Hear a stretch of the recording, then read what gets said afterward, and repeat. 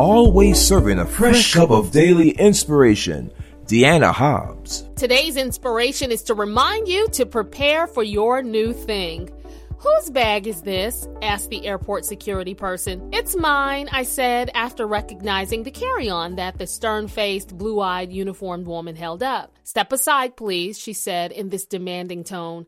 Uh-oh. I had just gone through the full-body scanner without incident and was cleared to enter the airport, so I was wondering what had gone wrong as I rushed to collect my laptop and other personal items from the conveyor and put back on my coat, scarf, and shoes. I quickly headed over to the transportation security admission official and said, "Hi, what's going on?"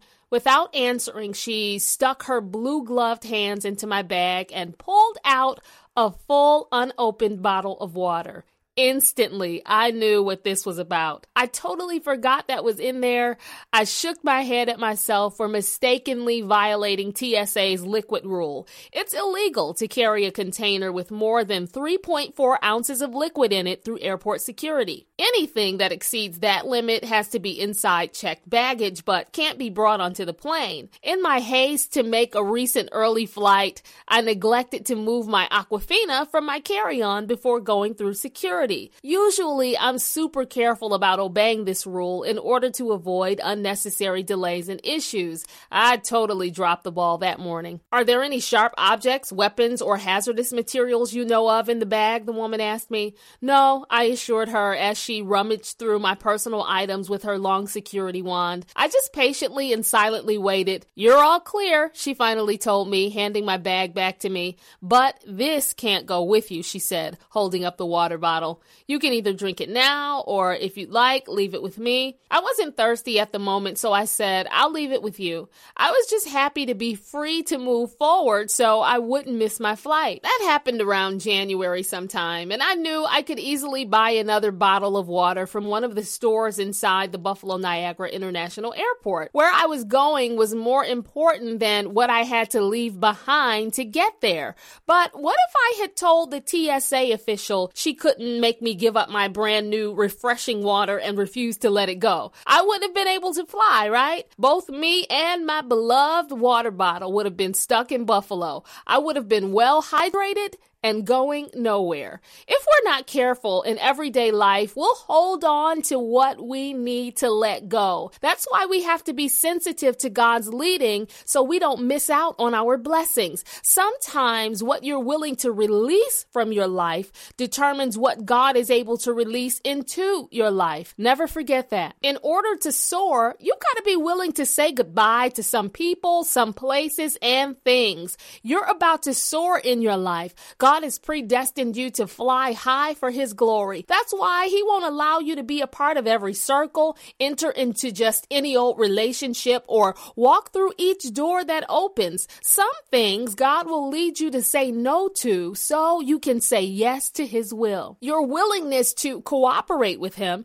and fall in line with His plan daily will determine how high you actually soar. If we get addicted to what we want, instead of embracing God's will for us, we'll preserve our comfort at the expense of our destiny. Israel is a really great example of this. Remember when God delivered them out of Egypt, where they once enjoyed tasty meals and fed them less flavorful manna in the wilderness?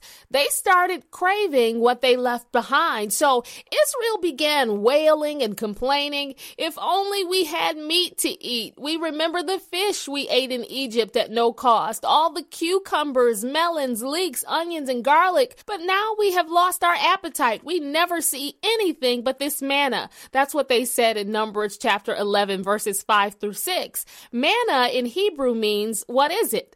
In the Bible, it was bread from heaven that God miraculously provided for His people daily. When they woke up, there would be manna covering the ground like frost. The people would gather enough for a day's supply, cook it in a pot, or make it into loaves. But over time, they started seeing miraculous manna as an old, tired, worn out its welcome meal. This fresh bread, this wondrous work of God, in their minds got stale. Though Israel had been slaves under cruel masters back in Egypt, while in the wilderness, they missed their slave masters' catering. Their nostalgic memories of the past blinded them to the blessings of the present and future. What a terrible state to be in. The wilderness was temporary, and Israel was headed to their promised land, which was flowing with milk and honey, yet they couldn't get past their past. God had prepared a place for them where good things were overflowing.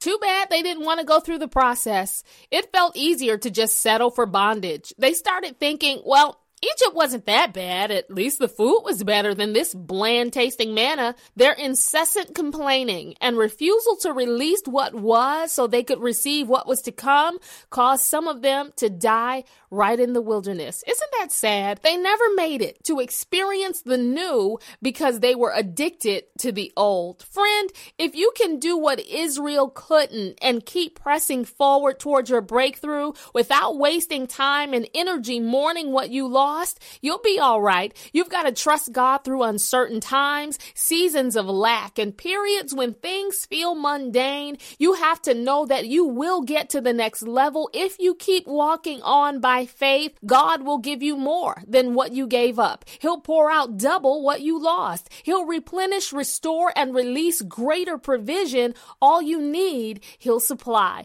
But it requires a release of what's behind. Know this, neither the failures nor successes of your past can compare to the glorious things God has in store for you. Amazing breakthroughs are on the way. Where you are now is not where you shall be. Where you were and what you had before isn't as marvelous as what you will have. To help you shift your mind from what's behind you to what's in front of you, I want to stir up Isaiah 43:18 in the New International Version into your cup of inspiration, which says, forget the former things.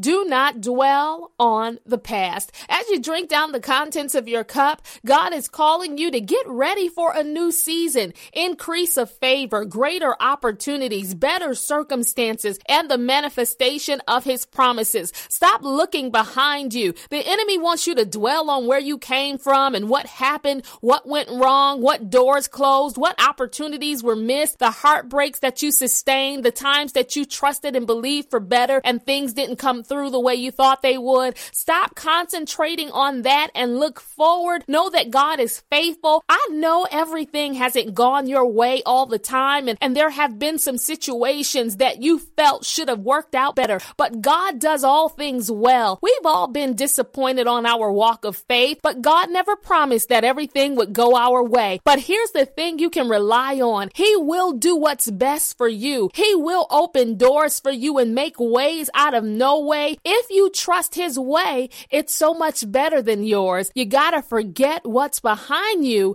and prepare for what's ahead of you. As the word of the Lord says in Isaiah 43:19, He says to you today, I am doing a new thing. I want you to receive it. Come on, let's pray. God, I pray for this, my sister, this, my brother. Thank you for the great things you have in store for them. I ask that you help them to let go of what's behind and by faith prepare for the blessings, favor, new doors, and all the awesome things you will release. And forever we give your name the glory and praise that is due you alone. In Jesus' name, amen. Your Daily Cup of Inspiration podcast has been brought to you by Empowering Everyday Women Ministries, where we help fuel your faith every day.